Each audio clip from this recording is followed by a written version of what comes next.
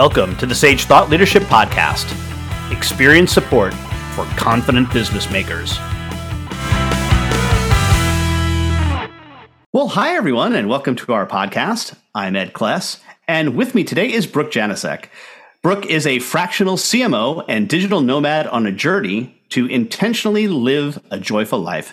She is the founder of the Grow CMO, a fractional leadership solution for effective marketing growth that she founded in 2022 after 2 decades as a leading expert in the marketing industry. You can follow her digital nomad journey along with her lessons on the road at Brooke on the Grow. Welcome to the Sage Thought Leadership Podcast, Brooke Janousek. Thank you for having me. Well, first off, Brooke, why do you do what you do? Well, that is a great question, honestly. And it really comes down to 3 things. I love solving problems. I love being creative and coming up with ideas. And most importantly, I love helping businesses and people grow.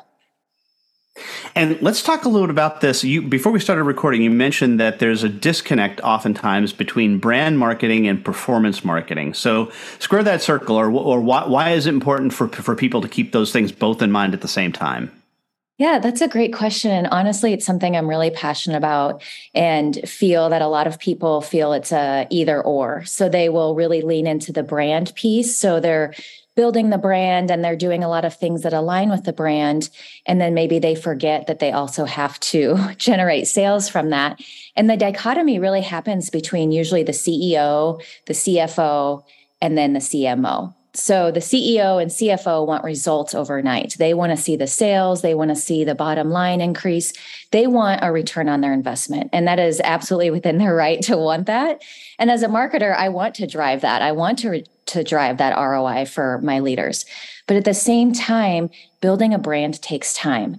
And if you don't have a strong brand, it's going to be that much harder to generate those leads to have successful performance marketing. So I'll give you an example. I guess the best example I can think of is moving to a new town. So you move to a new town. For me, I moved after 40 years to a brand new town, and I expected everyone was going to know who I was. So just like a brand expanding into a new market, they think we were the top dog in town in XYZ city, and now we've expanded to the adjacent market and nobody knows who we are. Why isn't the phone ringing? Why isn't anyone calling us? And it's the same thing. Nobody knows who I am personally. They don't know my brand yet. Nobody knows that company's brand yet. So you do have to take the time to build that brand and build trust with your consumers so they understand not only why should I purchase products from you, but then what you offer.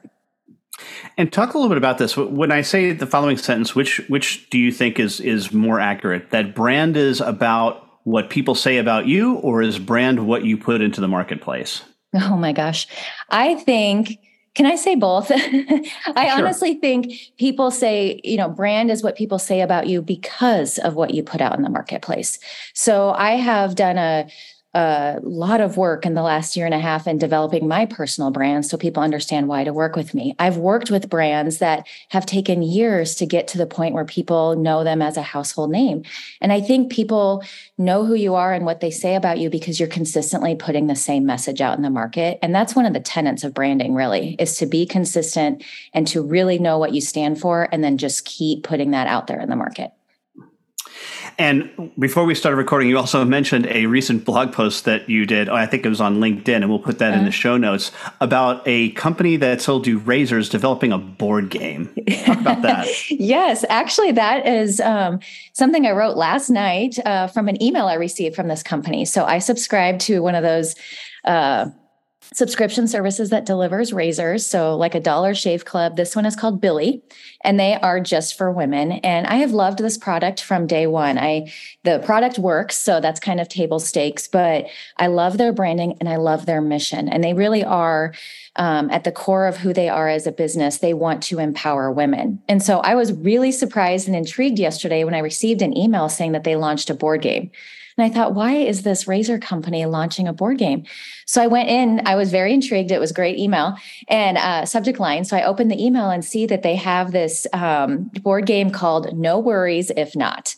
So I don't know if you can relate to that, but any of the women listening to this email absolutely can relate to that. I have sent many an email that says, no worries, or no worries if you can't do this. And it's just like I'm dismissing or like making it seem like it's not important. And so they took that little insight from women that I know is, bouncing around in our heads or we've used in conversation and turned it into a board game about women empowerment. And it just completely fits their brand, and it has us talking about their brand. And I'm sure their razor sales are going up because of it. So let me follow up on that. I have typed the phrase "no worries" into an email. I really mean no worries. Is it different when a man types it? I think in society, yes. I think, and not because of how it's received on the other end, but I think what it means if I type it versus what you mean. So, for example, you said you truly mean no worries. And for me, I'm trying to soften the blow, or I'm trying to make it seem like, well, if I'm being a nuisance to you, so if you don't have time to write back to me, no worries. Kind of like that. So it's almost like I am making myself smaller when I do that. And I'm just speaking for myself. I'm not speaking for all women, but that is the interpretation that that I take from it and the difference. Interesting. Well, thank you for that.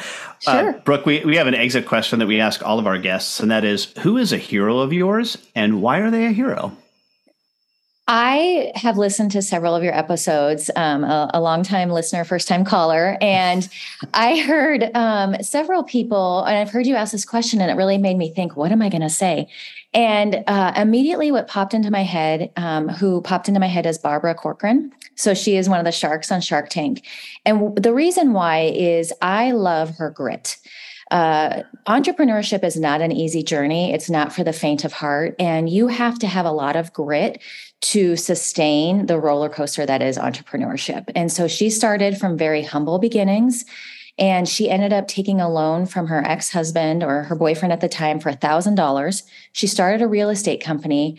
He ended up stepping out on her. And on the way out the door, he said, "Good luck succeeding without me." And I just love that she took that and just fueled it into, okay, I can do anything and I don't need anybody to help me. And I'm going to, grit my way to the top. She's one of 10 children, very humble beginnings. And I think she's the epitome of what it means to work hard and persevere.